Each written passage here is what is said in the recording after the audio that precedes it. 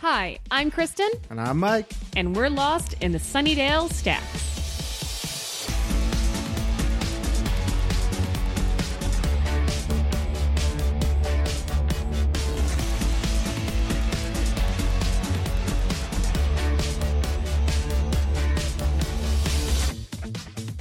This is the Sunnydale Stacks, where every other week we immerse ourselves in the world of Sunnydale, California, and review 2 episodes of Buffy the Vampire Slayer. This week, we're dusting off Selfless and him. Ew, he's dusty. We're dusting him off. Dusting him off. Dust that shoulder off. We asked, you answered, and Mike has no idea. It's a Stacker surprise. That was just straight up Tim Allen. That was so home improvement.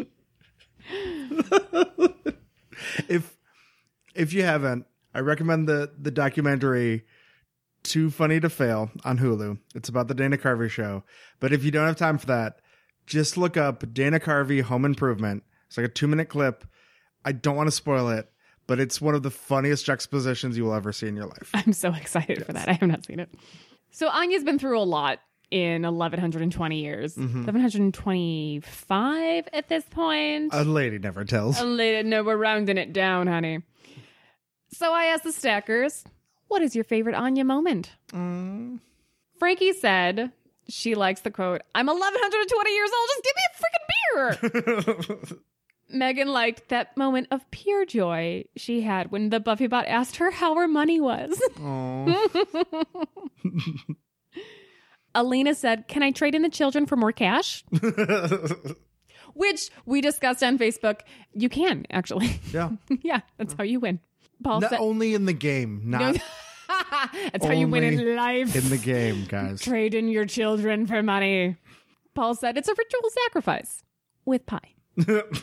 Oh, I love Anya. I know every single time someone commented, I'm like, that is also amazing. Oh, she is great. Oh.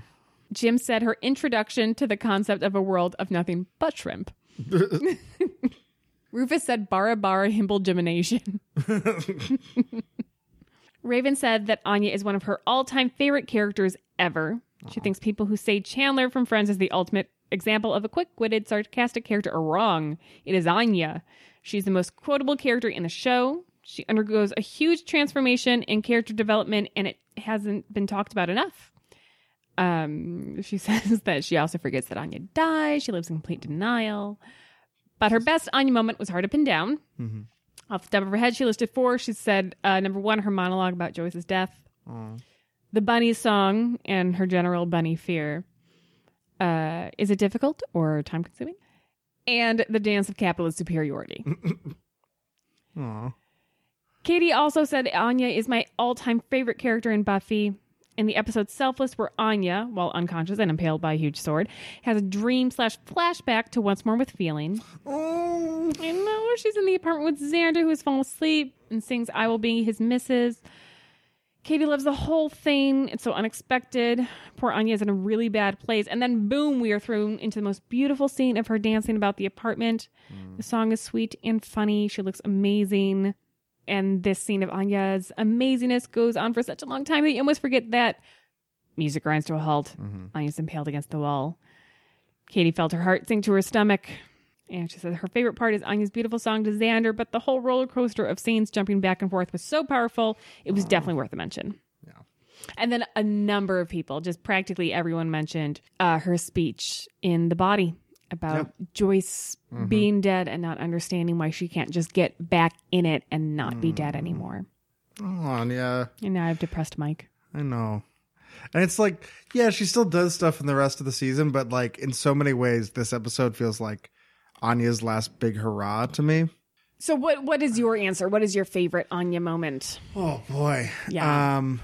Part of what I was to say this whole episode we're about to talk about, but for some reason, it just always comes back to the little dance she does with Dawn.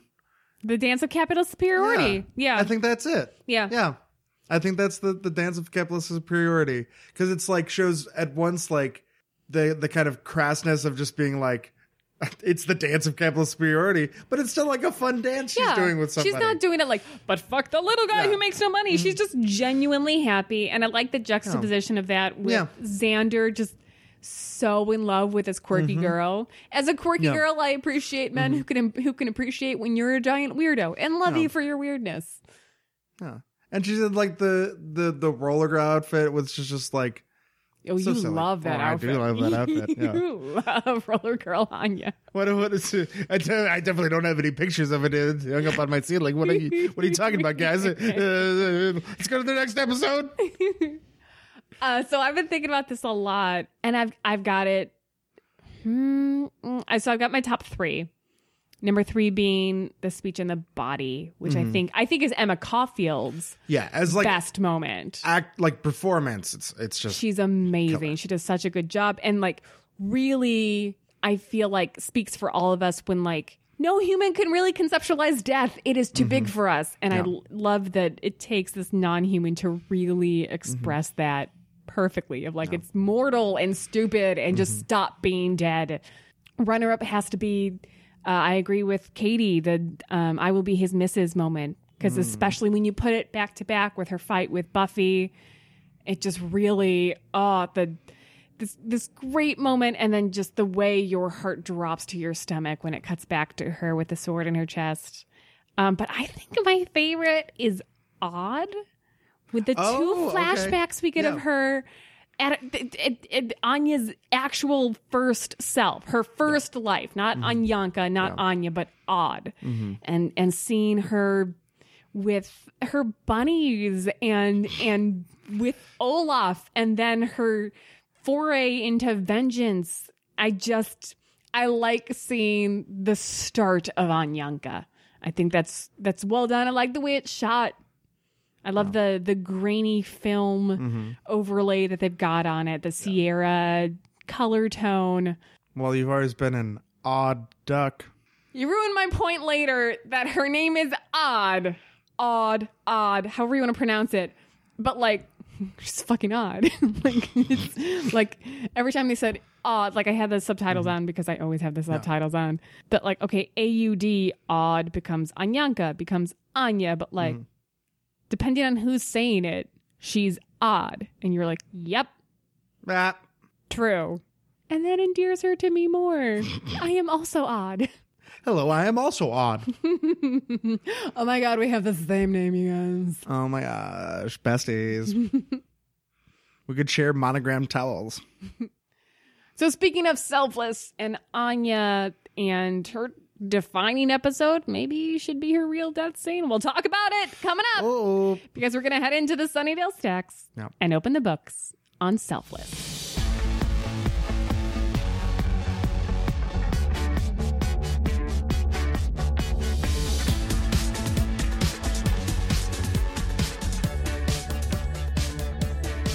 So we start with Dawn's philosophy on school.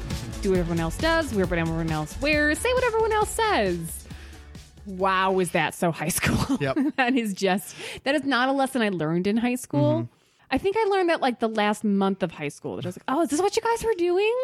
Oh, this is why I didn't fit in. Oh. Yeah, it was kind of a thing like, I don't know if I was consciously trying to do it, but I definitely was like, well, I don't want to do what everyone else is doing in high school. It's like, oh, that was the wrong choice if I wanted to have more friends. I should just been like you guys. I feel like high school is all about like you should just do what everyone else does so you can fit in and be like everyone else. And then the second you're out of high school, you're like, how do I be my own person and be different than everyone else? Yeah. Because we're all just really lame.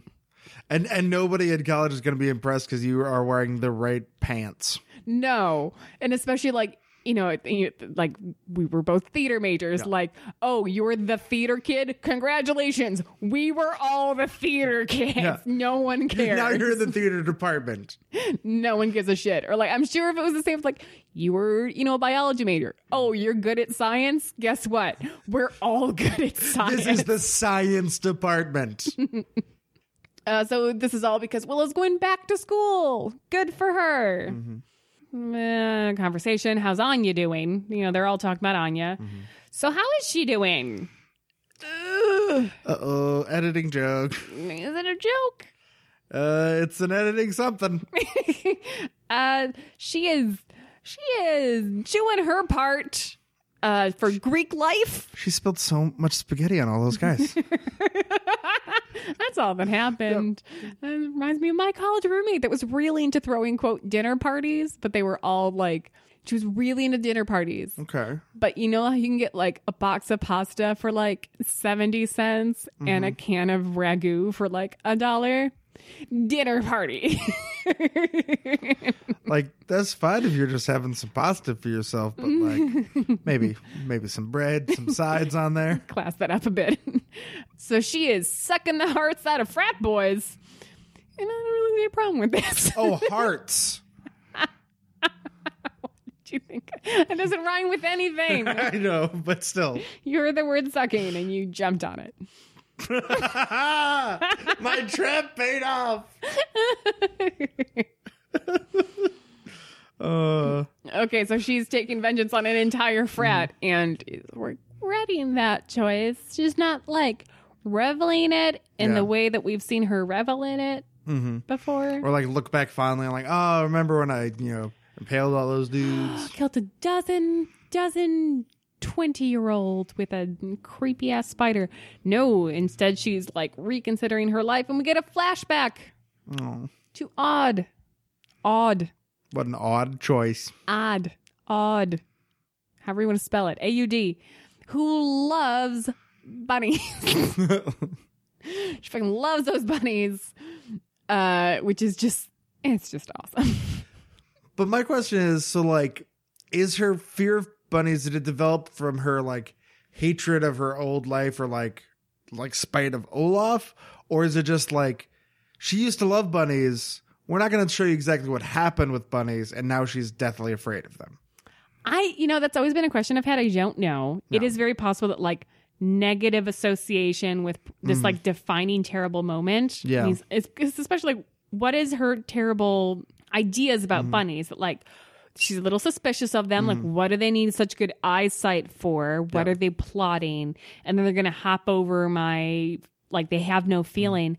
I can kind of feel that, like, in a moment where you feel like no one cares about you and cares about your feeling, and like this dude that you loved is plotted against you, that like associating them with that. But also like, very possible that something happened later too that we didn't see. Here's an idea that could possibly support the it's an association with the event, because she sets up that she's going to be going to deliver bunnies to everybody. Yes. Maybe that's how she finds Olaf, Oh, yep. Nope. She's canon. like, oh, I'm delivering this bunny to, Renvig as a sign of like good faith. And then what? That's not a bunny on top of you, Renvig. Yeah. Renvig just looks like a giant bunny because she's hairy all over. And those big floppy ears. So all this to say, we also see the return of Olaf, who is not a troll. Guys, if you had bets going, I think that's probably right at about where the heart of them are. I took the under, so sorry. I thought you were going to start off the episode just yelling troll. Troll! In fact, he was out fighting trolls. I'd like to point out that later on, someone else is going to yell troll. I think we know who Kristen's favorite character of the week is. That guy. Fucking love Olaf. This is also funny because, Anya, who cares about money and things and having them and capitalism, here it's the opposite, where she wants to just like give people bunnies out of like charitable sense of neighborliness and community, which is not her usual thing. Yeah, and then it's like kind of interesting with the later flashback where you see she's a really like almost like ardent socialist. Yeah. Socialist. It's interesting to see her political evolution. Yeah. Yeah. So we get the whole thing about Renvig, the load-bearing bar matron, jealous of her. I like that this made-up language sounds funny. I think it's just Swedish. Is it actual Swedish? I believe so. And that they actually learned Swedish. That's amazing. Well, like, they didn't learn their whole language, but they learned their lines, even though they weren't supposed to. Oh. they were supposed to just like learn them well enough so that when they dub it over, because the whole scene was originally planned to be like done in Swedish, quote unquote. Yeah. But then later dubbed over badly. Oh, that'd be funny too. But then they memorized the lines in Swedish and performed it. And when they filmed it, the director was saying like, yeah, I loved it so much. I did a version where I put the dubbing on, but it was just better without it. That's awesome. Yeah. That's awesome. Okay. Well, their Swedish is great. Sorry for any Swedish listeners who got very offended by this silly made-up language. You just assume no one's going to put in that effort. You're just going to be like, oh, like this is so long ago and who speaks what dialect, like just gibber a bunch and it will be in the past, but that's awesome that they put in that effort. So we flash back to Anya covered in blood in this frat house. I've been there. Okay. I mean, I didn't murder that many. Just don't tell the cops about it, guys. Keep it on the DL. It's just Stacker's ears only. Yep. Be cool. Okay, I guess. Be cool. Help cover up this multiple murder. We got to Spike talking to Buffy, who is wearing white. They're in the basement. He's explaining how he can't trust what he sees. She offers to help him. He's still remorseful. Yeah. He and I are on good terms now. Yeah. I am good with him. Well, and now I think that the show's done enough to show that he is different. He has changed since he got his soul. It's not the same character who just went off the rails the end of last season. So I can definitely side with him now. Mm-hmm. Yeah. And then the real Buffy turns the corner. Uh-oh. Who's first, you guys?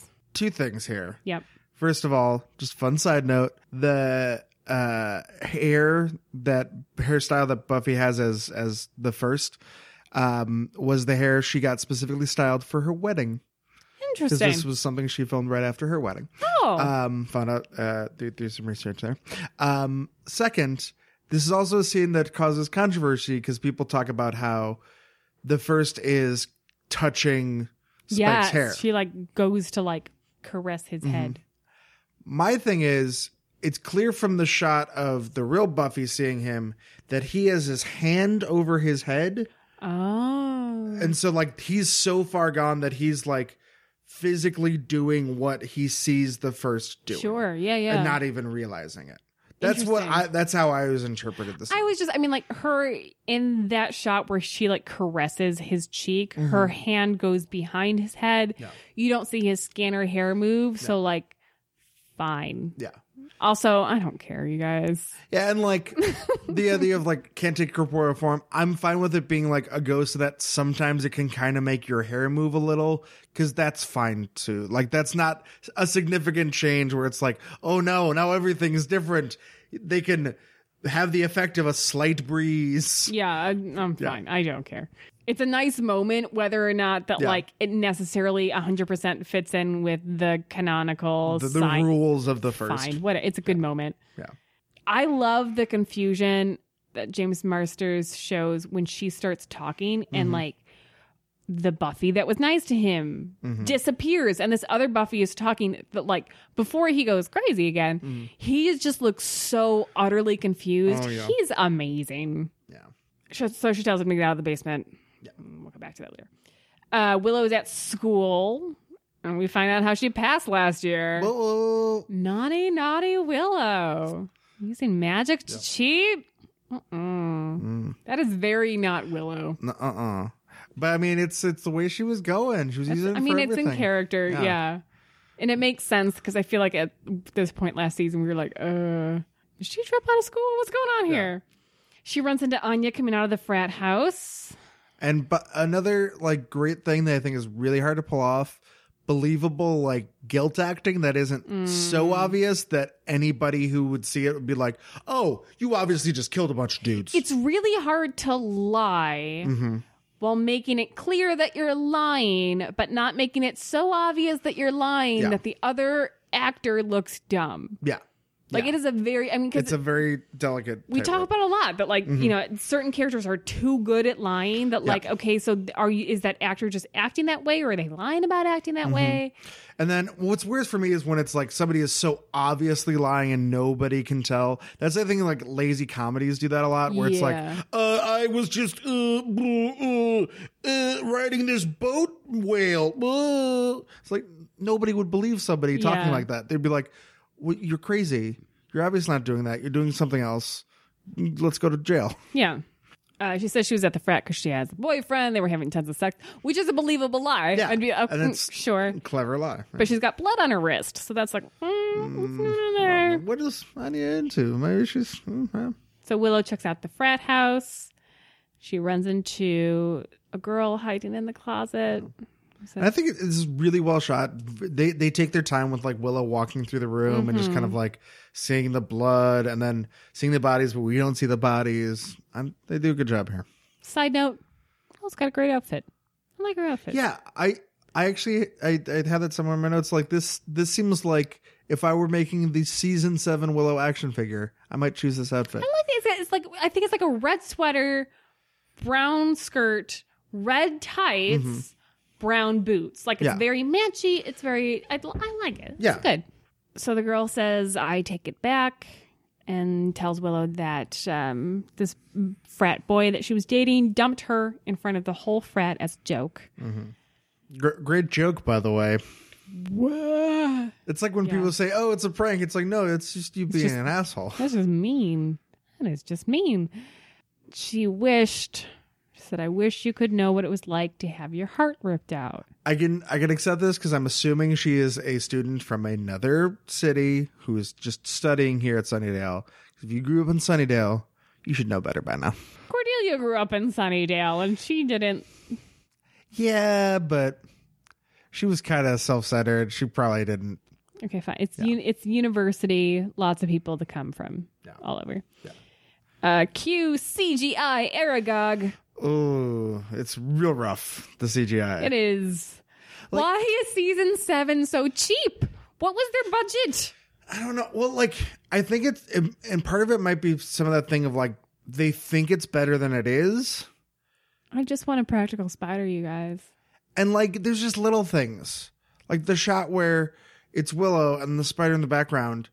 If the spider was just out of focus, it would be 10 times better. Yeah. But the fact that it's like clearly in focus and there's nothing else to indicate that it's some kind of like split focus shot just makes it look like, oh, that was clearly added in later. It's too shiny and clean. I mean, you know what would be better?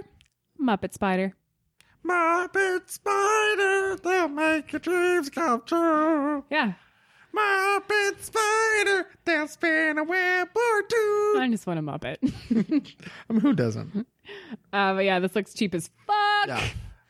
Yeah, I'm much happier with later the episode where it's like, it's somewhere in the trees. I'm like, that's better. Fine. That's fine. I'll take that any day. Here's my thing about bad CGI versus good CGI. And this is, I swear to God, season 7 Buffy is like the cheapest bad looking CGI. It looks like the mid-90s effects from Xena or Hercules. It's so, I mean, like all of it from Tremor's worm under the sidewalk. Oh. Like later on, the blood on the seal is going to be the worst. The worst. There's no weight to it. No, that's a good way to put it. That's the really big difference, I think, between CGI, bad CGI and good CGI. And Chris and I were just talking about this because I love, completely unironically, Pacific Rim. Oh, okay. Love Pacific Rim to the point that, like, I have claimed our next 2 cats must be named Gypsy and Kaiju. No, that's I've made claim to our next 2 pets. I've never gotten to name a pet. Anyways. I've had pets all my life. I've never gotten to name one. Gypsy and Kaiju is happening. I love that movie, you guys. It's so good. All right. But the trailers for the new one look so bad. And the big difference is in the first one, those robots are enormous. They're the size of the fucking Sears Tower. Yeah. And they've got weight to them. Everything they do, you're like, this is an earthquake. Every time this robot takes a step, it is earth-shattering. Shattering. It shadows the whole earth. It's so big. Shadowcast. But the trailers for the new ones, I'm like, They move so fast. It's nothing. And like in city streets where something that big that's supposed to be as powerful as that thing is, it should be like smashing the streets. It's made of fucking steel. That thing weighs a ton. It is going to crumble the sewer beneath it, and it looks like it weighs as much as a feather. Yeah. And that's the problem with the CGI here. Is it? And like a lot of the difference between good video games and bad video games is, does it have weight? Does it look like you're actually interacting with the world around you? Are you a fluffy cloud? Yeah. I mean, I'm a fluffy cloud, but in a different way. So she magics a bubble. She goes black-eyed here, and like, I like that touch. Evil's out on the girl. I love that. You see like shades of Dark Willow. She loses her temper, throws it outside. Black-eyed Willow's mean. Yeah. She's mean. She's simpering. Like, oh. Like, hey, it's a scary spider. I don't like even weightless scary spider. Yeah. I'm scared of spiders that are smaller than my pinky. I think it's huge. Yeah. And it had a weird, like, stomach mouth coming out. That looks nothing like the stomach mouth it has later. How do you really feel, Mike? I feel like maybe Sergio spent more than 2 days on the CGI spider. Maybe you shouldn't have been like, here, let me take this screensaver. Put some spider. It's the worst fucking screensaver. Why would you do koi pond? You want a koi pond screensaver, no spiders. Hey, Mike. What? Mike. What? Troll. I knew it was coming. Yep. There's a character who yells troll, so I can't. I have to give you this. There's a character. He even says, because he's Swedish, he says it with a Swedish accent, just like the movie Troll, in which people yell, Troll! I still say prefer Troll 2, the tale of the city of Nilbog. You guys, I feel so validated in this scene. Good life twists.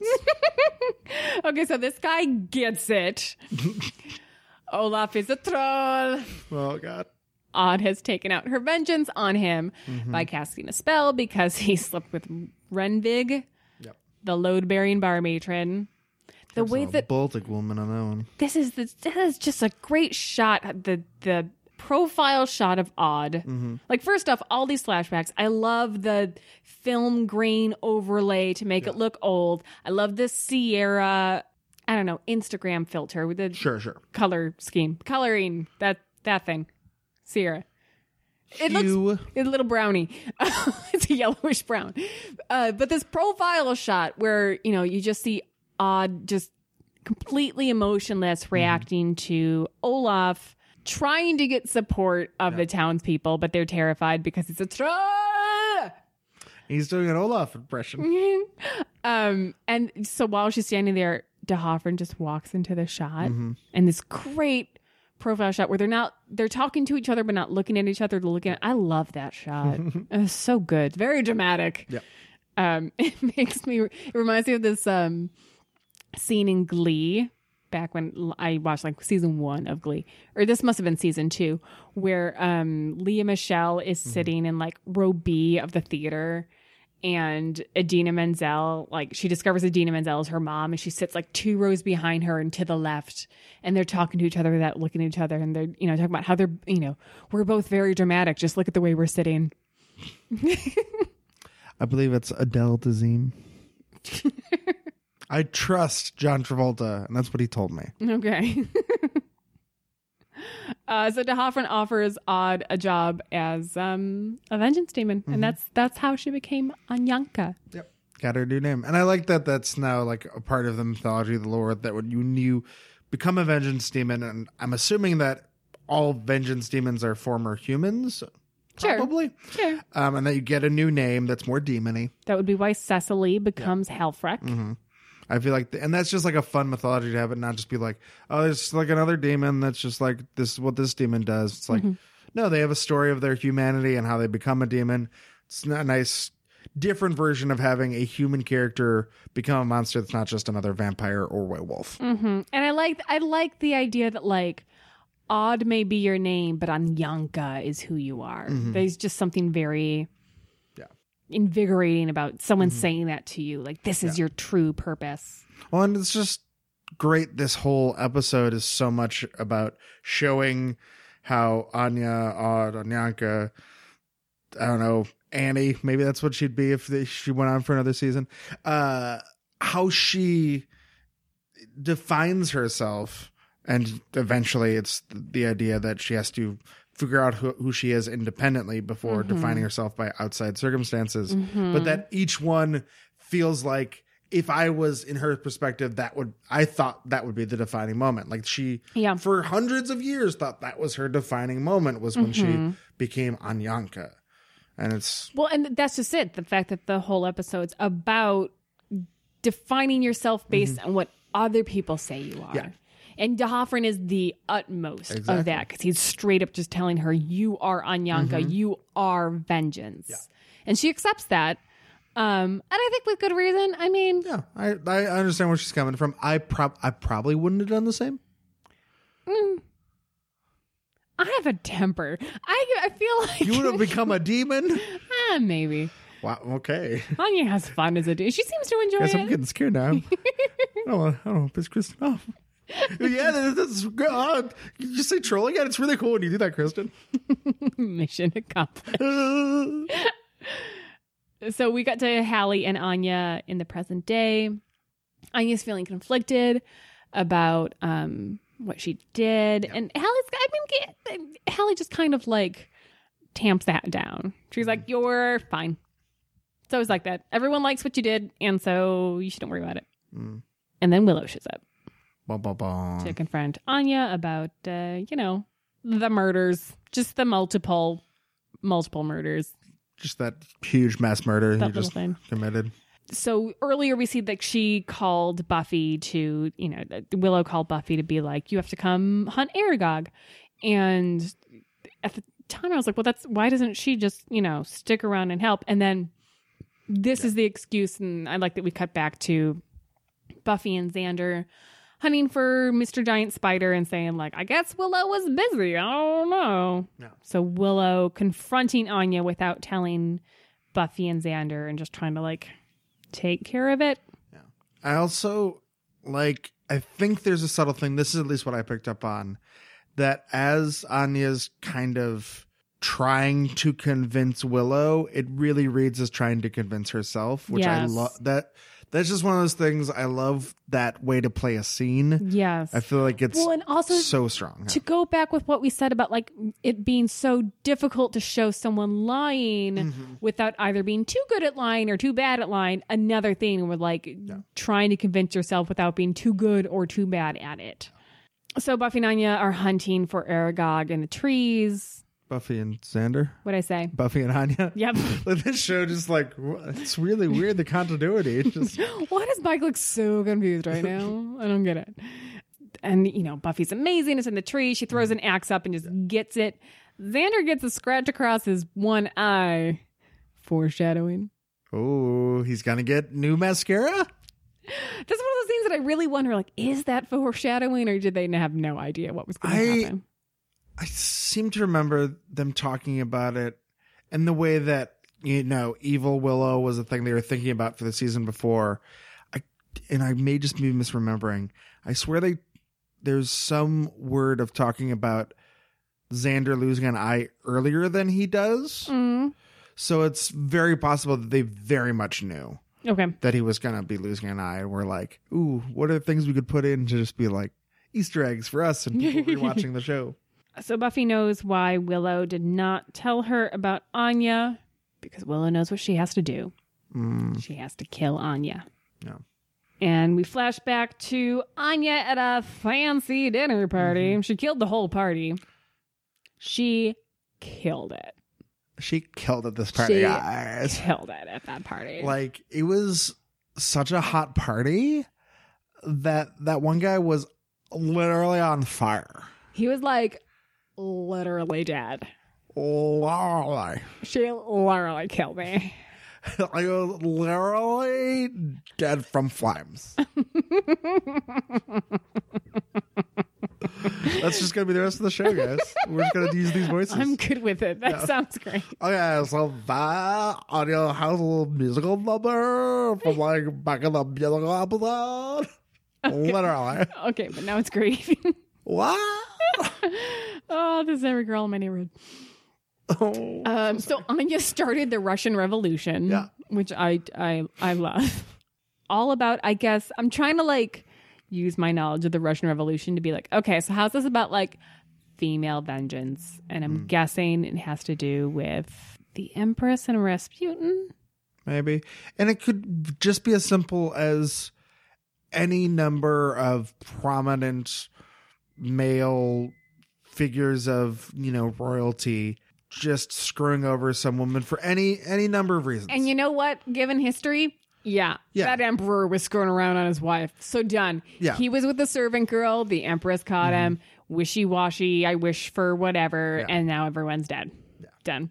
And so we get the speech about her love of socialism or communism or whatever, and her evolving social prowess, which is great. And is where she says, vengeance is my life. So again, that evolving, like letting other people define who you are. Mm-hmm. Or letting, in this case, your work define you. So let's say letting your boyfriend define you. And now letting your work define you. And you can say in the scene where she transitions from Odd to Anyanka, I should be more specific, to Anyanka, that she's defining herself by this, what's I think becomes super clear in this episode, a father figure. Yeah, so it's constantly defining herself by these, and I just love the variety of different outside influences. Well, and also like defining yourself by a moment, like this one thing of this one guy cheating on you, just really defining who you are. And like, I feel like I know people that have done that. Like I've, have been seriously hurt, and not to minimalize that, but like that's not everything. At some point you got to let that go and just be you. So Xander is arguing with the gals about, the mission to kill Anya. And it is, especially with what happened with Willow last season, it's a little hard to say, no, whenever somebody does something like this, we have to kill them. And I like that he immediately says, like, look, we didn't kill Willow. Yeah. And she, like, Willow's like, hey, like, but we didn't. Yeah. Like, our friends go evil, we don't kill them, which is a good point. Yeah. And Buffy's argument is Willow was a human. Anya's not. I am a slayer. My mission is clear. Also a good point. Yeah. I would argue, like, maybe talk to her first. Yeah, maybe say, hey, is there a way you can undo this? Because otherwise, you know what my job is, right? Yeah, we undid the worm.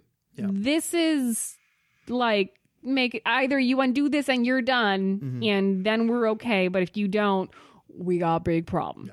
But it also, I mean, like, this does get a little messy with, like, yeah, Willow was a human, but she was also going to, end the world. A little different than killing 12 frat boys.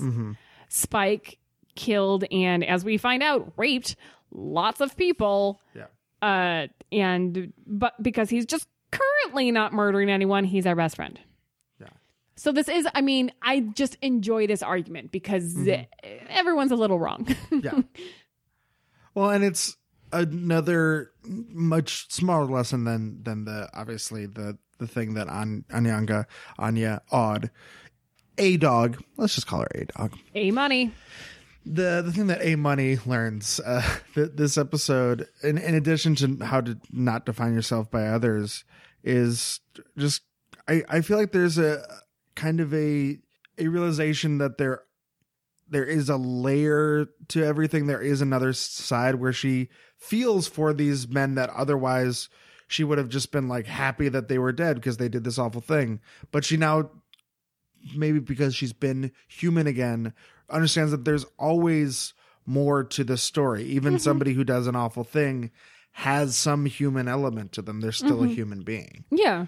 I mean, just because you're a complete dick doesn't mean you necessarily deserve to die. It just means you need a good swift kick in the balls. Yeah. She should have summoned a ball-kicking spider. Yes, smash the patriarchy. And by the patriarchy, I mean your balls. Oh, no. Not yours, specifically. Oh, good. The troll joke is great. I was going to say, you've been a dick lately. Oh. Buffy says, I killed Angel. Ooh. Holy shit. You guys, we're finally talking about it 4 seasons later. It is crazy how so much of that comes up just in this one scene. Oh my, and I'm a little upset that like it's in character. Xander tries to brush that under the rug very quickly, and he gets away with it. Which upsets me because I'm like, oh my god, I've been waiting for this conversation. It's my favorite. Is Becoming Part 2 is like the best scene that best ever, and it never comes up, and then it comes up, and it goes away so fast. I want to keep talking about it. Xander needs to get his balls kicked right here. Because it does come up that she's just like, you remember that, both of you? Willow's, message of kick his ass, and we're going, I didn't say that. I love that. I know. I love it so much with the Xander immediately. Like, you can see the fear in his eyes of like, fuck, I'm getting caught. And then just like, he like succeeds in sweeping under the rug. No, let us talk about this shit. Well, he doesn't get off scot-free because you know what happens later in the season. Maybe it's karma. Not really his karma. His karma gets passed on to Anya. I was talking about the eye. Oh, I thought you said later this episode. Oh, no. Okay, fine. I may have accidentally said that. Guys, let's reread the tape. Too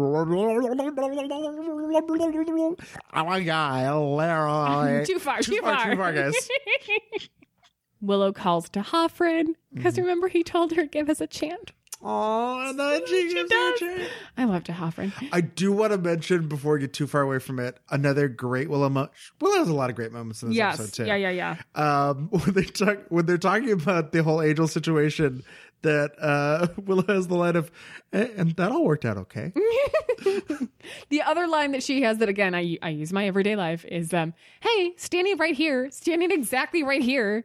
Wait, this one's a little different. I think she just says, I'm sitting right here. Sitting right here. Standing right. What? Semantics. No, but I'm just saying it's like it's a thing that she's used more than once. Okay. Yeah. Xander and Anya go to the frat house where Buffy and Anya fight.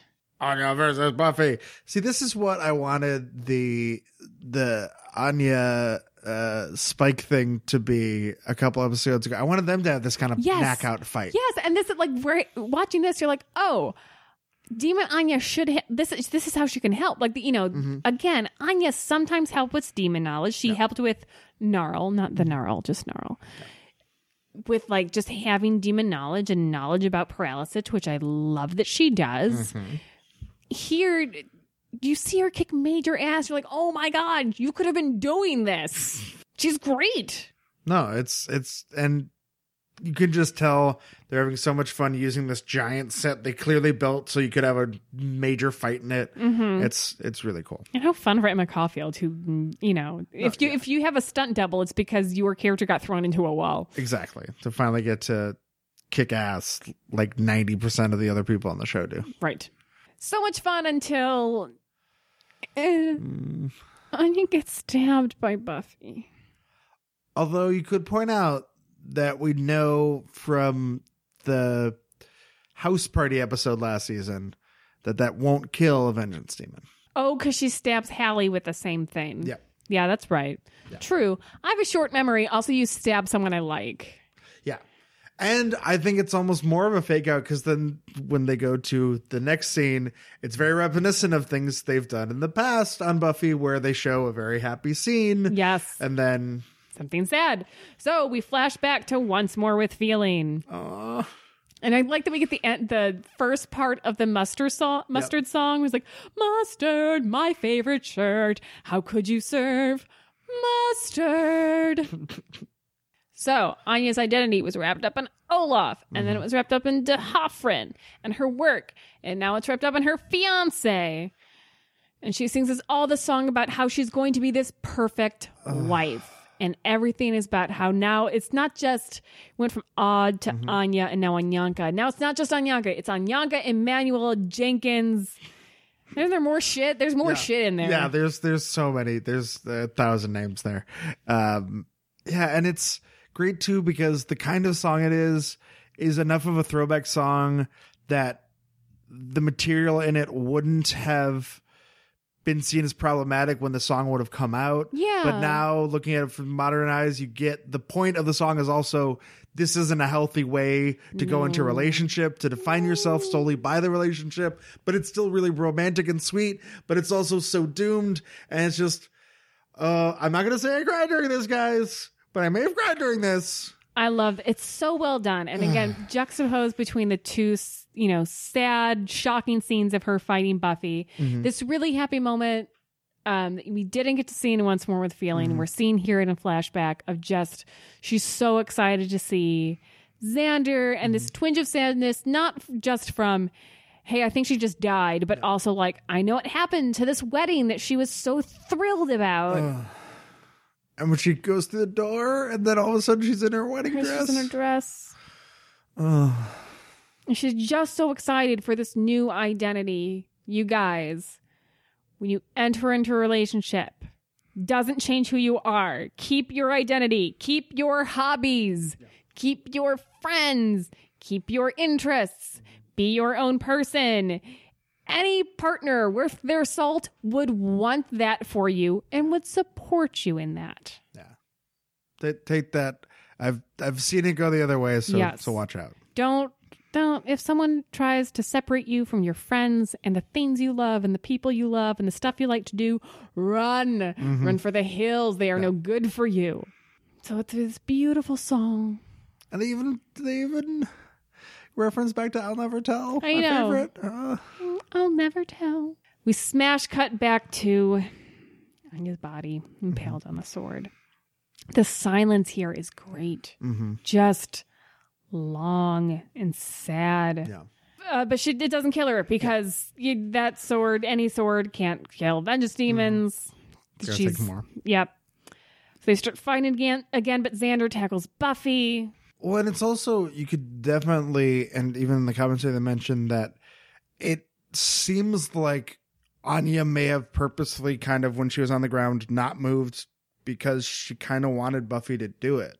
To actually take her out this time. Yeah, this scene, especially after DeHoffman shows up, she's got nothing left. She doesn't have a relationship to define her. She doesn't have a job to define her. She doesn't have this life's mission. No. So just end it. Just get rid of me. So DeHoffman shows up, and I love that he says, no one's asked Anyanka what she wants. She says, I want to take it back. Yeah. And I like that it's not because Buffy threatened her. It's not you can tell she feels bad and she wants it back. And DeHoffman says that he needs a vengeance demon to balance this big cost of bringing back these 12 boys. But he kills Hallie. Yeah. And some bad green screen, but I can forgive it because it was necessary. So I love this episode. I don't understand why he does this, except for that the show doesn't want to kill off Anya. Oh, well, I mean, from a character perspective, I get the impression, and I think a lot of the creative team that have said stuff like this, that DeHoffman has a soft spot for Anya. And even though, he's this great big grand vengeance demon, she is his favorite and he can't bring himself to do it. So he uses the I'll cause you pain as an excuse. That's how I've always read it. Okay. For character reason. I mean, for the show, I'm not sure if it wouldn't have been better to give Anya a great big send off here instead of what happens. I mean, I'll take more Emma Caulfield performance if I can get it. But on the other hand, this would have been a really amazing way to send off a character. That's my issue is I love this character.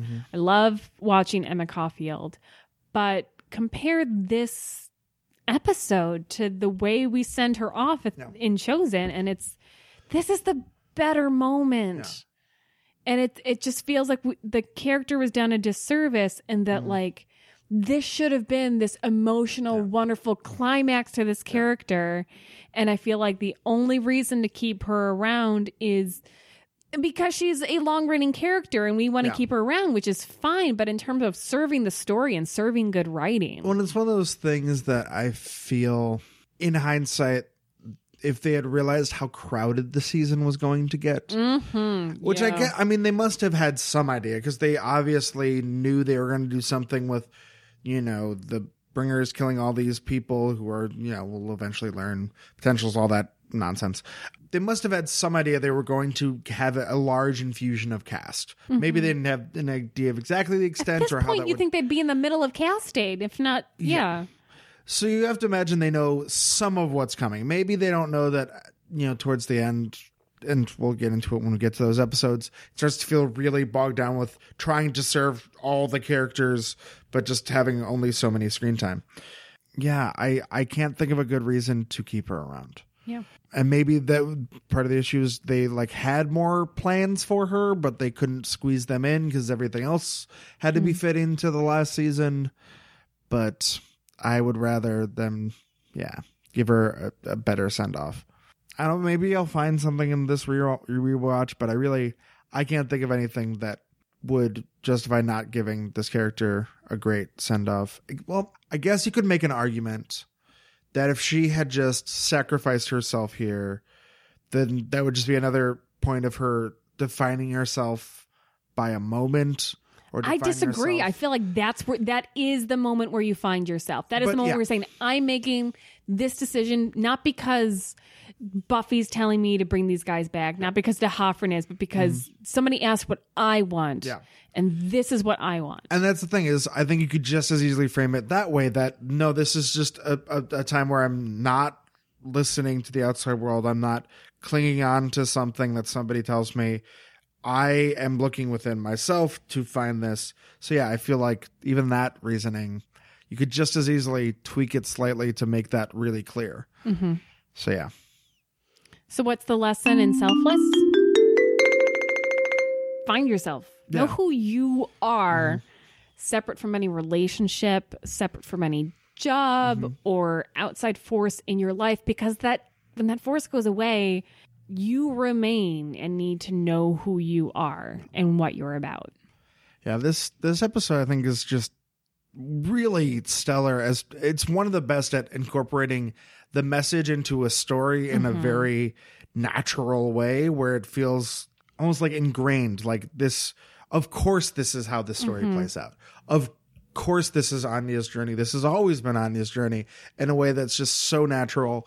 And the way it uses the supernatural to reflect this very real life issue is just classic Buffy in that way. Even the way they use politics to show how she defines her politics, the way she thinks based on her present circumstances. Yeah. It's really, they're not going to park with this one. Yeah. Except the CGI. That's still garbage town. Yeah, I agree. I love this one, with the exception of the CGI, and I feel like this should have been our grand goodbye to Anya. I feel like it would have made this hit harder and is a better send-off for an amazing character than the 2-second moment she gets at the end of the season. Yeah, I don't hold it as much against this episode because I also do like the scene that Anya and Xander have after the climax, that kind of denouement where they're kind of going their separate ways, but you can see they really want to be together, but know that that's not right for either of them at this point.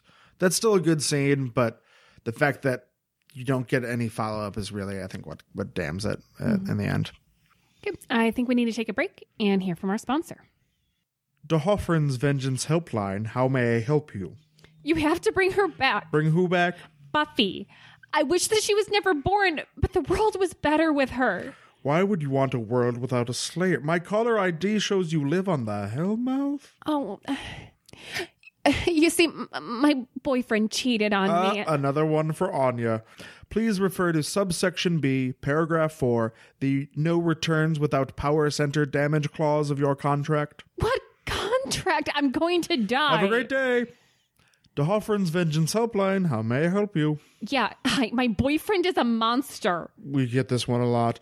We'll send our representative Anya as soon as possible. No, she's the problem. She turned my boyfriend into a literal monster, like a giant Tremors worm. I was being metaphorical. Still the same phylum. You're welcome. No, The Hoffren's Vengeance Helpline, how may I help you? Yeah, I told this lady, Anya, that my ex was spineless, and now... Damn it, another one. No takesies, backsies. But I just... The Hoffren's Vengeance Helpline, how may I help you? I wish my husband was a frog, and she just made him French. How is that justice? Another one for the Anya file. The Hoffren's Vengeance Helpline, how may I help you? Their hearts... What? Speak up, dear. Their hearts... were ripped out. Ooh, that's a good one. It's a joke. They made me a joke, so I wished, but I didn't mean. Let's see.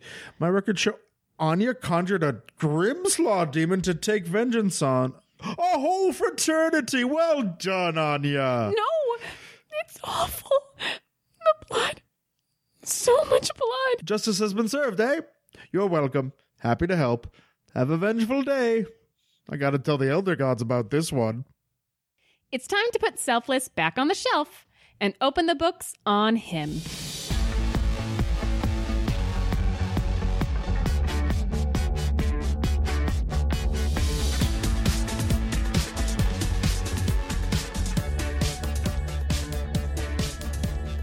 Like to open his books. No, he's a child. That's gross. He's very, very young. All right. So Spike's going to live with Xander. Yep. Again. Because this is like the exact same dynamic, except, Spike's a little less quippy about it. Yeah. Well, I think recent events made the quip level go down significantly. Indeed. Once again, Xander is not a happy host. So yeah, I get it though. He's an attempted rapist. The Summers house is filled with girls. Maybe don't put those together. That's probably a bad idea. He's shown no interest in Xander. No, I think Xander's pretty safe there. Yeah. Dawn and Xander are worried about Buffy's current relationship with Spike, which is great. That is in character for both of them. It's also kind of confusing for us too. What's going on between you two? And they're calling her out on that and just dude, you know what this guy's capable of. And I like that. Everyone's acting in character. Buffy, Spike goes to touch her arm and she flinches. Yes. Also in character. Yes. This is a good scene all around. Makes it a little weird that all the other times he touched her since weren't that. That's fine. But they're back on the right track. Yes, yeah. This is good. Everyone is acting as rational people, except for Spike because he's crazy. That's good. Yeah. That's fine too. But he's acting as a crazy person would act, which is rational in its own way. Mm-hmm. Side note, Buffy's hair looks amazing. It's just, this whole episode, her hair is just amazing. During football practice, Dawn and Buffy talk about Spike some more. Buffy wearing a white tank top. Bum, bum, bum. Dawn brings up good points. Men, why should we bother with them? I mean, am I right, Mike? Yes, Christian, please don't hurt me. It's the best. And she asks, does a soul make a man good? Nope, because there's plenty of assholes out there. But say, guys, maybe you should just open a newspaper. I mean, this is great. One, because they're not wrong. Mm-hmm. There's plenty of men in the world that suck and they have souls. I can't think of any recent news that would support you in that whatsoever. And I like the fact that people could be listening to this episode whenever, and that's going to still be relevant. Thanks, patriarchy, for keeping that punchline current. Ooh, it's a real freshen. But it's also great when you smash cut to the next part of the scene where she sees RJ wearing his jacket. The cheesy music is the best part. And the fact that it's a continuing joke. Yeah. Every time someone sees him in his jacket and slow-mo and him pouring water on his face. And at this point, this could just be a normal teenage girl reaction because that's what teenage girls do. Yeah. I'm just going to say teenagers in general. Also, some grown-ass adult women I know. Oh. Oh, it's the time when, what's the character's name? What's his name? Jacket Boy? RJ. Ooh, it's the time where RJ is going to drink his Diet Coke. What a weird commercial that was. If you don't know this commercial, there's this weird commercial where it's about, I think, a bunch of women in an office, if I remember correctly. And they're all like, ooh, it's 2:30 when whoever, this random name of this character, drinks his Diet Coke. And it's some guy at a construction site drinking a Diet Coke. Really? This is just, okay, guys. Sure. You're going to be a super hot stud that all the women are flocking to watch drink the Diet Coke if you drink the Diet Coke. Sure, guys. I guess you... Who was that even for? God damn it. We all know real men drink Tab. Yeah. Like Frank Cross from Scrooged. By the way, guys, this is a tangent off a tangent, but do not try the Frank Cross. That's when you mix Tab and Stoli. It's what Bill Murray drinks in Scrooged. It is somehow worse than it sounds, and it sounds awful. You just said the word Stoli, and you ruined everything. So Dawn's got a crush. Meanwhile, DeHoffrin seeks vengeance on Anya, which undoes, again, if the moment in the last episode is that DeHoffrin, while pissed at Anya, still cares about her, this ruins it. It reads as if this is Anya lying about it to me, and that it's not, because it's not ever brought up in this episode, at least. Because I thought, oh, this must be something I forgot where she said that was the reason, but it's something else. It's like, no, it's just DeHoffrin changed his mind off screen. And now there's a demon after for a punchline. I mean, like, because the joke is that she's just like, I don't know of this Anya you speak. What is Anya? I don't know. And like, okay, so you ruined the end of the last episode for this punchline. Why couldn't it just be like a friend of Halfrex? Great. Fine. Boom. The demon world is pissed at you because of you, one of the other demons, one of their own, is dead. Yeah, you've shown that there's some weird solidarity between demons because the same way that Spike. They were so ruined the end of the last episode. Thanks, writers. This demon, by the way, looks just like Stuart. No, which I would have been happier if it was just Stuart, because it looks just like Stuart. Hashtag Team Stuart. Even if I don't remember him in memoriam, I'm still on Team Stuart. Back at school. Well, hey there, Ricky. I know. That's crazy. This is Ricky from Garfunkel and Oates. Yep. Ricky Lindholm. Love her. Yeah. She is somebody who pops up, like, if you watch old TV. Yeah. Just pops up a lot. But, like, how do I know your face? And then, like, oh, yeah, you're from Garfunkel and Oates, which is just a fabulous show. Oh, yeah. And they're a great band. And she's been doing more comedy stuff. I don't know, have you seen Another Period? Mm-mm. It's a period reality show that's about the super rich of the early 1900s. Oh, yeah, I've seen commercials for it. Yeah, it's pretty funny, and she's one of the two leads. That's a super spoiled and also kind of insane rich heiress. She does a very good job of being a comedic character actor who's like pretending to be a lead female, because she's very pretty but also like has great comedic timing. So like you can use her to be the like, I'm a cheerleader, but really I'm the punchline. Yeah. Speaking of which, she is a cheerleader. What? But she's on crutches. Or crutch. She's on a crutch. I don't know. She hurt herself. She's Tiny Tim in it. Dawn awkwardly interjects herself to, hi, RJ. Oh, this is so rough. Hi, RJ. In the middle of your conversation. Hi. Fun coincidence. The date today is December 5th.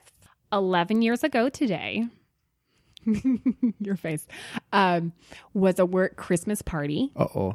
I was kind of crushing on this boy a little bit, but I was at this work Christmas party. Everyone else had arrived and it was getting kind of late. And this one boy that I really wanted to show up had not shown up yet.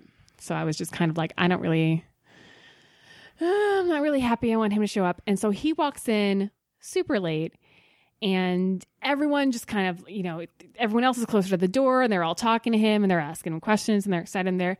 And I, in the middle of all this cacophony of all these different conversations, just shout across the room, "Hi, Chris." And the whole party stops and looks at me, and Chris stops and looks at me and smiles and goes, "Hi." And that man was Chris Kattan. So, yeah, I feel solidarity with Don, but like, oh yeah, no, I totally awkwardly interject myself into a conversation in order to say hi to the boy I'm crushing on. Yeah, I try not to, but this is how I always feel at big parties. I'm great with like a little hangout of just like a couple people I know, but if it's a big party, especially where it's like I know some people and I kind of know some other people, I always just feel like there's a little clumps and I'm just like, oh, let me saddle up here. Okay, I don't have anything here. Let me just go to the I'm just hanging out at the party, guys. Mm-hmm. I don't want to force my way into hi. Oh no, I don't want to corner. Yeah. Yep. Make my way over to Chip Bowl. Mm-hmm. Just munch on chips. Chip Bowl. Oh, woo. And then she makes it worse by like having this metaphor about the quarterback is like the rudder that guides the ship. Oh, Don, baby, just walk away. Just walk away. Go to the Chip Bowl. It's okay. You tried. You're just making it worse. It was like you looked up on Ask Jeeves, what is a quarterback?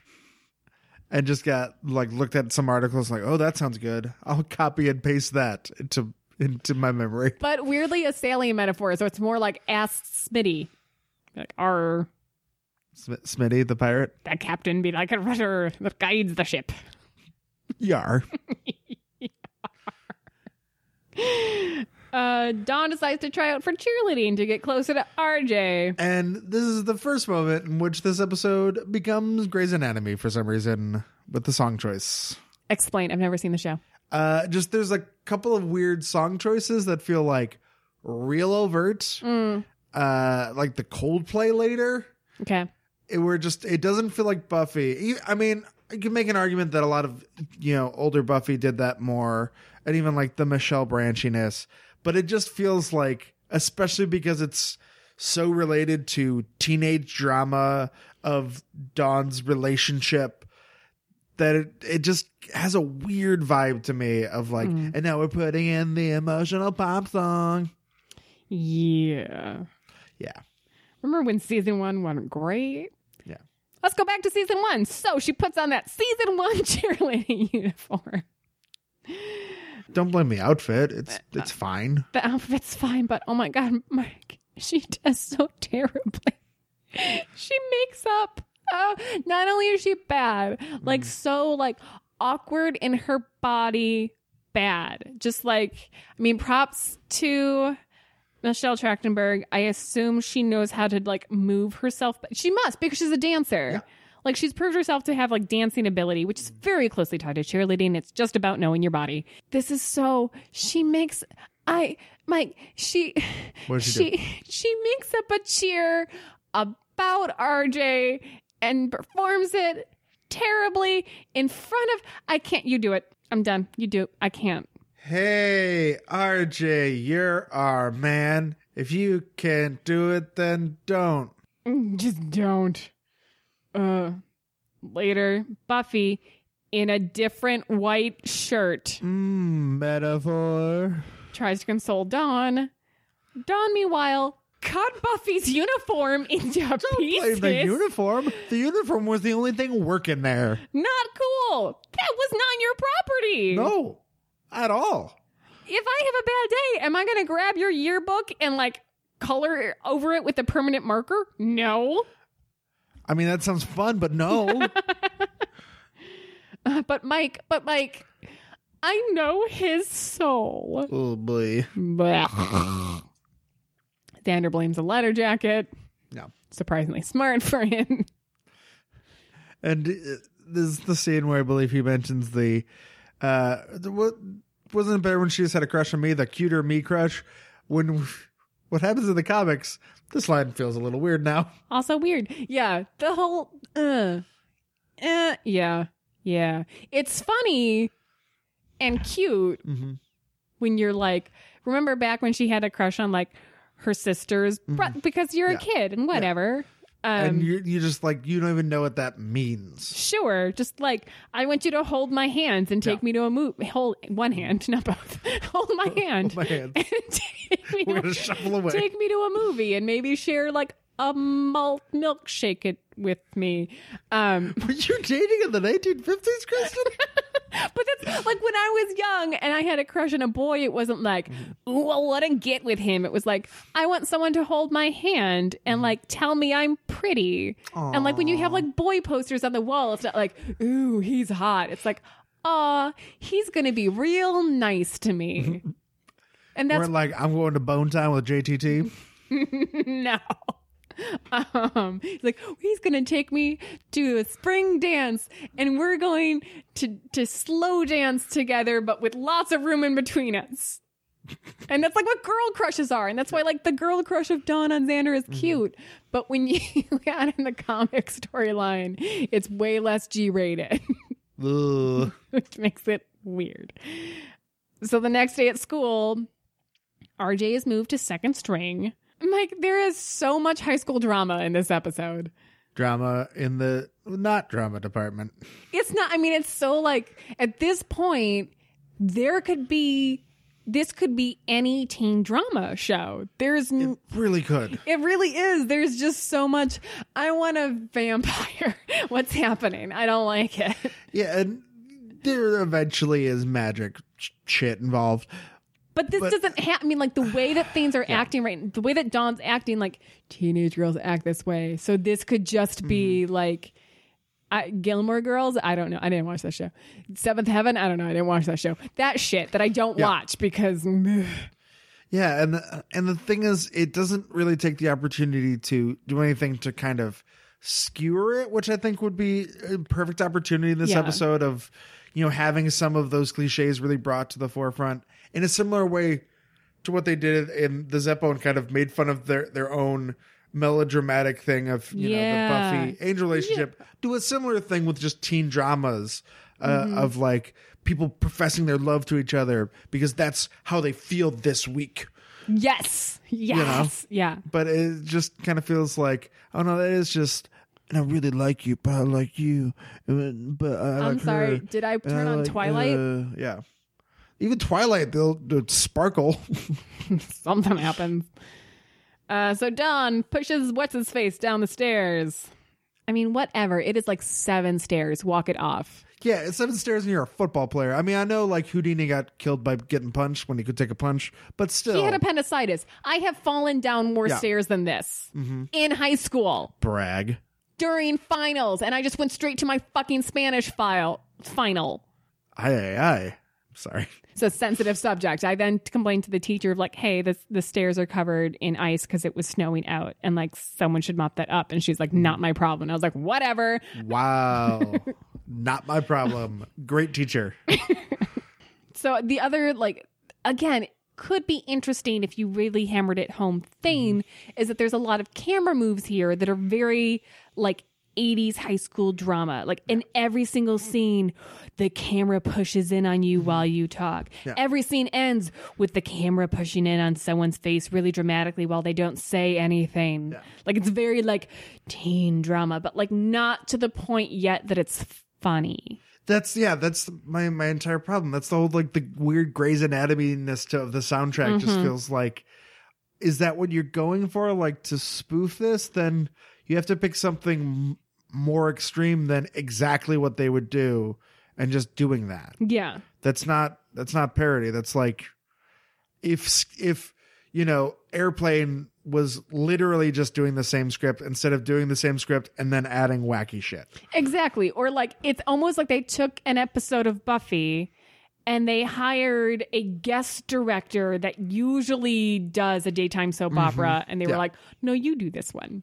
Yeah, one of Sarah Michelle's friends from back in the day. Sure. So RJ knows that Dawn pushed what's his face and like is into it. Yeah, because he's a real scumbag. Yeah, because he's a piece of shit. Because he's already like doing something that's pretty questionable with consent. And then on top of that, he's like, I'm okay with a little attempted murder. That's great because I'm so cool. And at the Bronze that night, the Scoobies are ragging on RJ's slutty date. And oh my God, it's Dawn. What? I mean, remember Buffy's slutty dance on Xander? Yeah. And she's definitely worn shirts that cover about that much. Yeah. And hey, also another creepy moment in retrospect when Daddy likes. Oh, no. So Buffy sends her packing. I do like the line, Anna Nicole Smith thinks you look tacky. It's aged great, guys. So Dawn gets revenge by walking home alone in the murder alley. Come on. Dawn, I mean, know better. You know better. Your sister is the Slayer, dum-dum. Yeah. Like, I get it was kind of a bummer. You kind of got a little slut shame. I get it. You're upset. No need to get murdered over it. That'll teach him. She's accosted by the brunette cheerleader, and they have a cat fight. They've done this where it's funny. Like, what it reminded me of, in that it wasn't like this and it was bad, was the Harmony Xander fight. Exactly, yeah. Yeah. It was like super, like, actiony. It's about to be a big throwdown, and then it's just like slappy and hair pulling. Yeah. Funny. I laughed at that. But just having music that's a little too intense for like way too fucking intense. Yeah. Like, that's not really a joke yet. It'd be really fun. So yeah, like at this, like I have in my notes, like action music. What? Like, it would be better if you have action music building to this, and then the music just drops out completely. Yeah. And you just get the like, ow, no, ow, ah. Yeah, like, and even film it in a way where it kind of almost looks cool, and then maybe see it from like Buffy's perspective, and it's just yes, like, oh, it's another missed opportunity. Yeah, that's the alternate title of this episode. It's not in the international titles, but that's my alternate title. RJ is in the principal's office because he keeps getting girls to do his homework for him. Tool. Yeah. And we see Buffy in a different white shirt. Her colors, she hasn't washed lately. She just did a load of whites this week.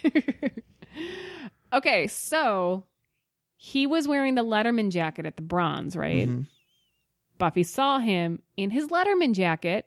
Willow saw him there too.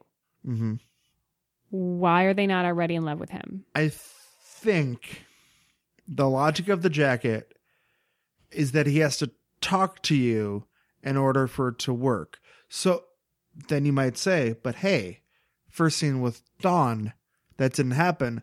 Possibly that first scene was legitimate. I just have a crush on this boy. Fair. Wasn't until she talked to him that she actually got like whammied. I don't think any of this is supported by the episode, but I'm going to go with it. I'm saying if this episode was good, that's what it would be. Yeah. Yeah. Good job. Mike fixed it. We fixed it. So, yeah. Buffy starts swooning for him. And I get it. Okay, so it's like a 6-year age difference, right? And she has dated guys with 100-year age difference. Yeah. But still, blech. Yeah. Not as much as Angel Buffy. Blech. Yeah. But still, blech.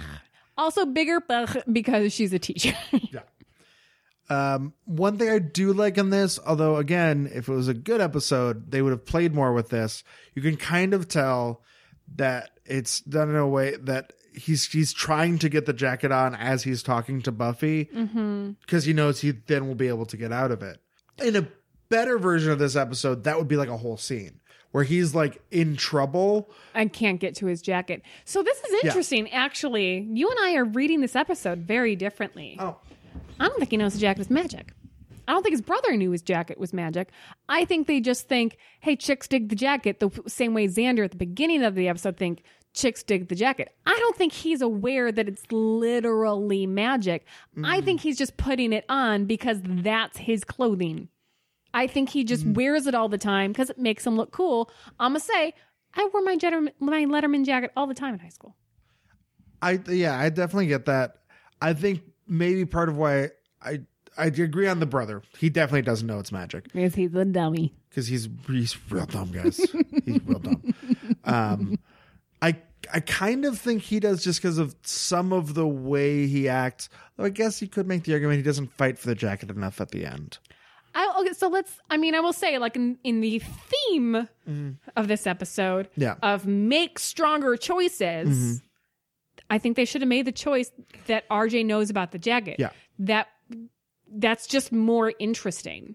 Yeah. And then it brings up it also makes him more of a villain than just like I'm kind of a shitty teenager. Yeah, and honestly, like, the episode's more interesting if there is a villain instead of just a bunch of dumb people acting dumb. Yeah, and I get, like, this is a comedy episode, and some of that, later on at least, works okay. Yeah. But I think you can still have a villain of sorts, especially if it is a villain that's just like, I have a charming jacket. That's not that big of a threat as to, like, overweigh the rest of the episode. It's also like, if the problem with a lot of these season 7 episodes, and especially the Dawn-centric ones, is like, we've done this. We've been to Sunnydale High. We covered this ground with Buffy. Especially this episode. We covered this in Bewitched, Bothered, and Bewildered. We have done this episode. In that episode, it was an accident. Yep. And Xander was just very upset and distraught by the whole thing. This is a different take on Bewitched, Bothered, and Bewildered. If Xander did that on purpose and wallowed in the attention and was kind of a douche about it. Yeah. So that would make this episode way different than BB&B and maybe just make it feel fresher. Well, yeah, and it's also weird too because the whole conceit of it does bring up like weird consent issues, which we dealt with a lot last season and a lot better. Dealt with is a strong term. Well, I mean, you're already talking about the writers bringing it up, but not dealing with it. Okay, yeah, but I mean, I feel like in the metaphorical consent shit, not like the literal rape consent shit. I think they had one good example with the trios, and then Spike. I mean, we both agreed that was just nonsense how they handled that. Yes. So like they dealt with it before, and I don't know, like if they were just afraid to go back there because of how they bungled it with Spike. Yeah. But like I think that is an issue that you could totally explore, where it's like, yeah, it's not as clear, but there is something really wrong about doing that. Willfully of like manipulating people's emotions and then getting them to do things for you. Yeah, and that's just a more interesting thing. It doesn't have to get full on into like rape, but it could be an issue of the privilege aspect of it, or anything else that just addresses the idea it of like just immoral way of trying to get somebody attracted to you instead of just finding out if people are attracted to you and developing a relationship from there, but like tricking them in some way or manipulating them. That night, Buffy sabotages Dawn and RJ's relationship. Says that, he said you might have come on too strong. So convinces her to back off. I do want to say that I do relate to this scene because I feel like I am the pushy queen of Slut Town. Yeah, I mean, I wasn't going to say anything. I know, but... guys. I mean, listeners, I'm the pushy queen of Slut Town. The next day, Buffy pulls RJ into a secluded, darkened classroom. Well, what's on the door there is a poster for Amnesty International. I was like, okay, no, you fooled me. Because I was like, widespread panic. No. Nope. Okay. Nope. Got it. These students are a little more sophisticated than the previous Sunnydale High students. Buffy, super subtle here, wearing a schoolgirl outfit.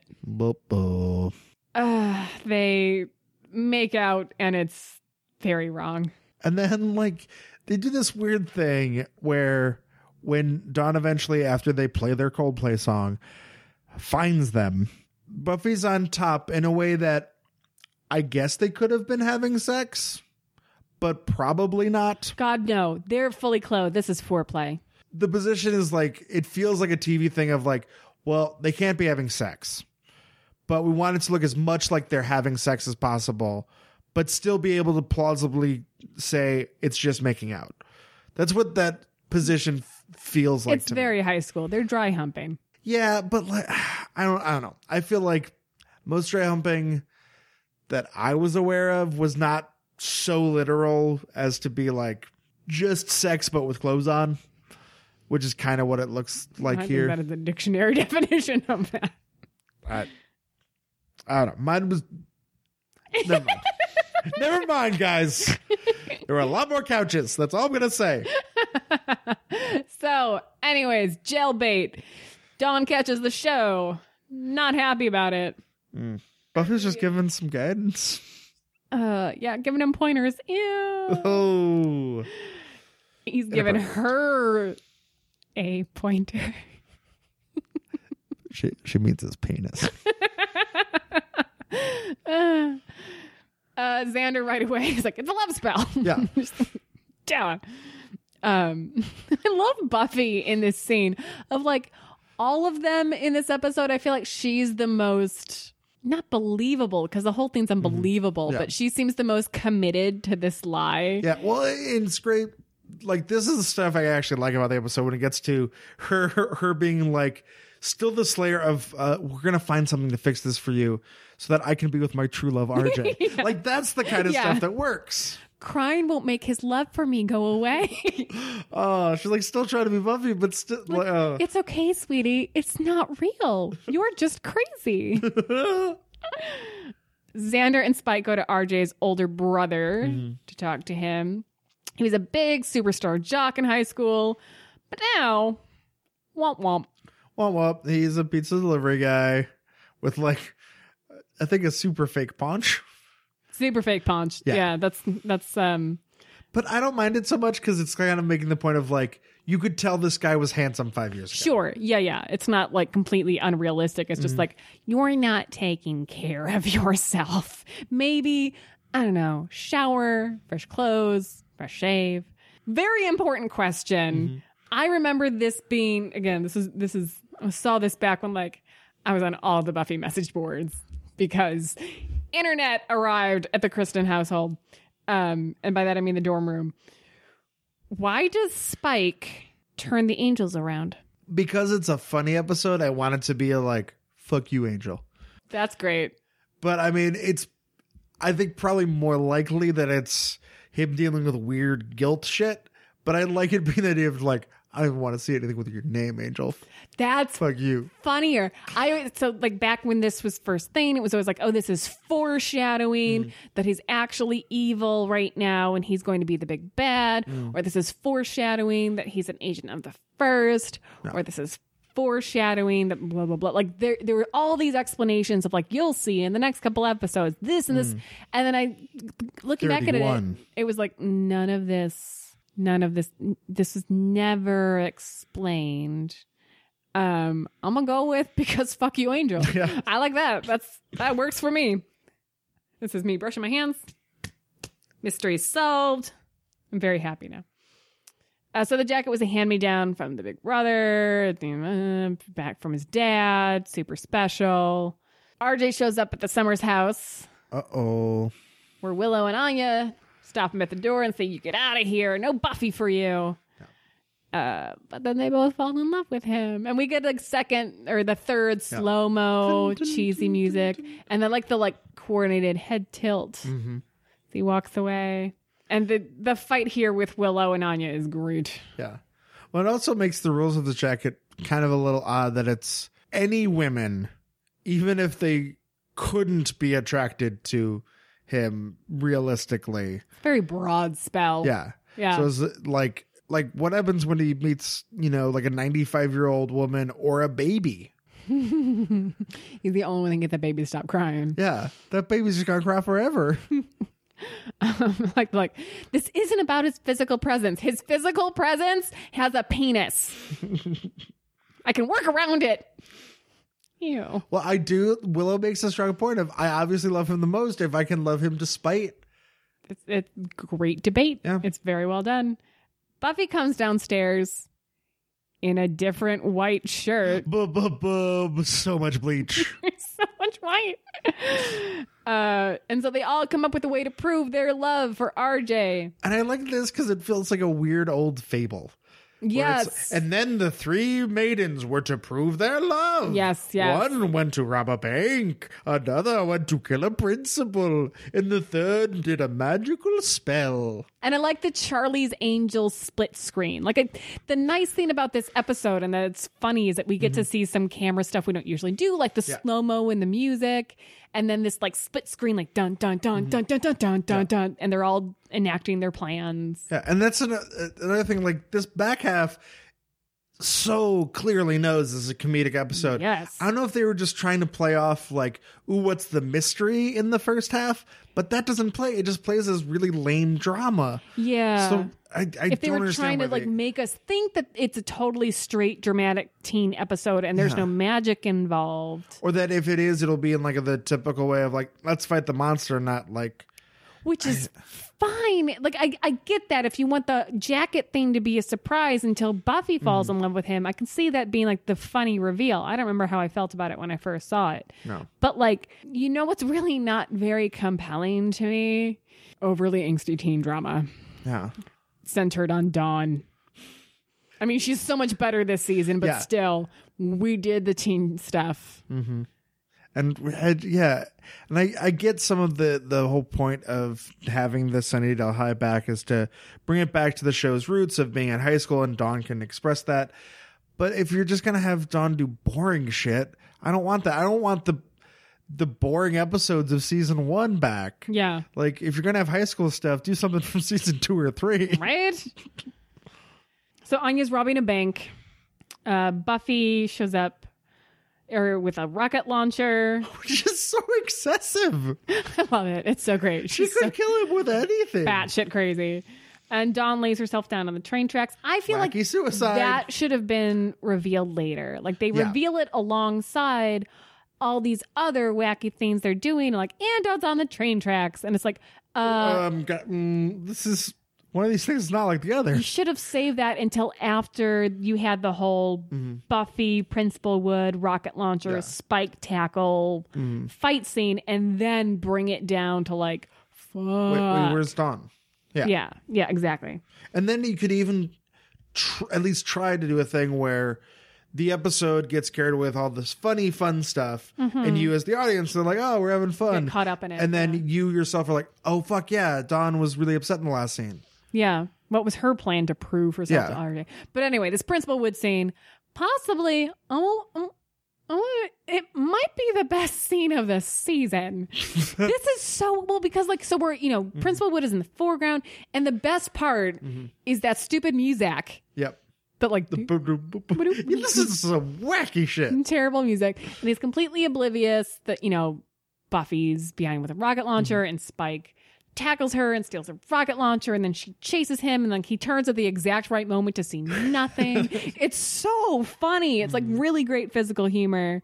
And just honestly, one of the most memorable scenes in the entire season. Maybe the funniest scene in the entire season. If not the best, maybe the funniest. We'll see. There is that great drawing of Angel on a punching bag that Spike does later. And then, of course, there's Andrew. So we'll see. Andrew! He's coming. Back, guys. By the way, in this scene with the rocket launcher, Buffy's wearing a different white sweater. What? The bleach budget at the Summers house must be simply astronomical. She gets so much blood and grass stains in her clothes. It kind of makes sense. Yeah. Ty doesn't get out everything. No. But then why wear white? You should wear something that hides stains better. They use a locator spell to find Dawn. And I like that sister love trumps boy crazy spell. Yeah, sure, maybe it's worn off a bit because they haven't seen him in a while. But I like to think that it's more that the sister love is stronger. Yeah. And I feel like there's also kind of a lesson there of hoes before bros. Sisses before dicks. Dixes. Yeah, there you go. Then Xander and Spike have a plan, and it's super. This is great. The super dramatic plan. Like, are you down with the plan? Yeah, we got it. And then all it is just running up to RJ in the street and taking his jacket from him. You knew how to do that. Why didn't you do that earlier in the episode? It's like there's two different writers in the front half and again, if you're going with, you don't want to tip your hand that, of what's the bad guy or what's the evil thing this episode, fine, but then just do it better. Yeah, do it in some other way that's compelling, because if it's not going to be, funny like the last half, then do your best to make it a legitimately compelling first half of an episode, and then it just goes cuckoo crazy, and that would be great. Well, and again, to bring it back to the Zeppo, that's an episode that, like, the whole centered on Xander and Xander not being part of the main storyline thing ramped up. It didn't start super, fixated on Xander and everything else and behind him is dramatic.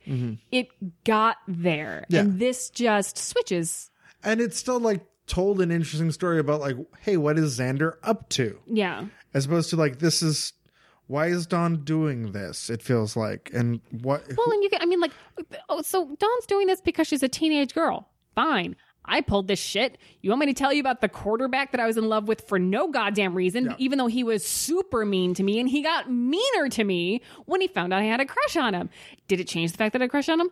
Yes, because that's all it was based on, was the fact that, like, he was kind of cute and then he was a dick. Like, teenage girls do this. Is it compelling television? No. Fuck no. Yeah, it's like, I'm sure there was a time where Xander had a disagreement with a friend of his at work, and then they didn't talk so much for a while. I'm sorry, I fell asleep. What did you say? Yeah, I don't want to see that episode. I want to see the episode where they fight a demon. Yeah, turns out his foreman's a fucking demon. Yeah. He's a giant termite that eats all the wood. You guys, write that. Guys, I did. I think we have season 10. Good job. Or what are they up to in the comics now? 11. We got season 11. We got the big bad termite construction ant colony demons. So what's Anya's big secret? What is she going to do to prove her love to RJ? She wrote an epic poem. Yep, that's what it was. She got that fucking money, Mike. And then I didn't realize until this episode how clever the final line is. Let's get ice cream. My treat. Because she has a bunch of fucking stolen money. Oh, that is gold flaked ice cream. Yeah. So I guess we know now what Anya is without anybody else. The dirty thief. Dirty thief. So what's the lesson in him? No guy is worth your life. Not ever.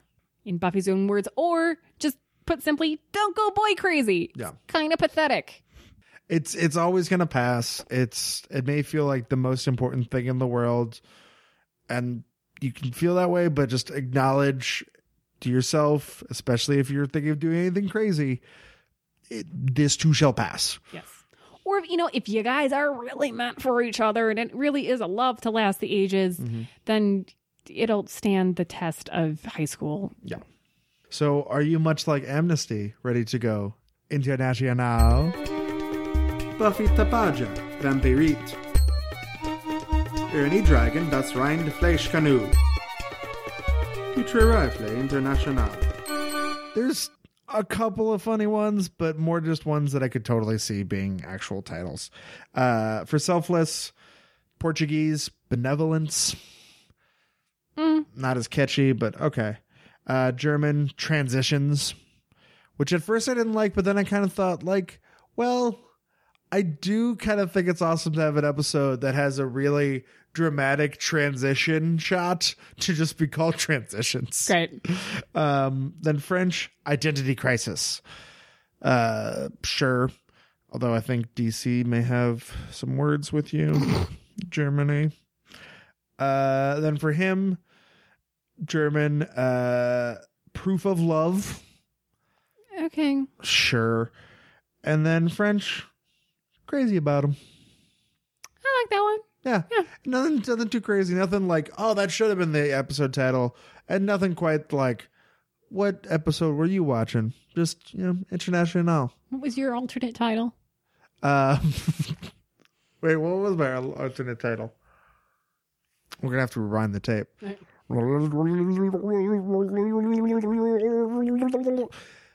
And I'm Mike, and welcome to the first episode of Sunnydale Stacks.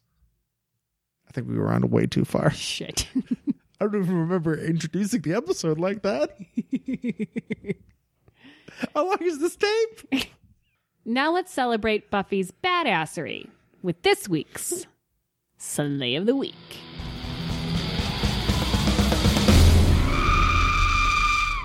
I'm split. Usual criteria, if it's a super significant death, I want to give it to that. But the actual death of Helfrich is garbage. It's clearly shot on green screen. It feels super rushed because it had to be because of like scheduling conflicts.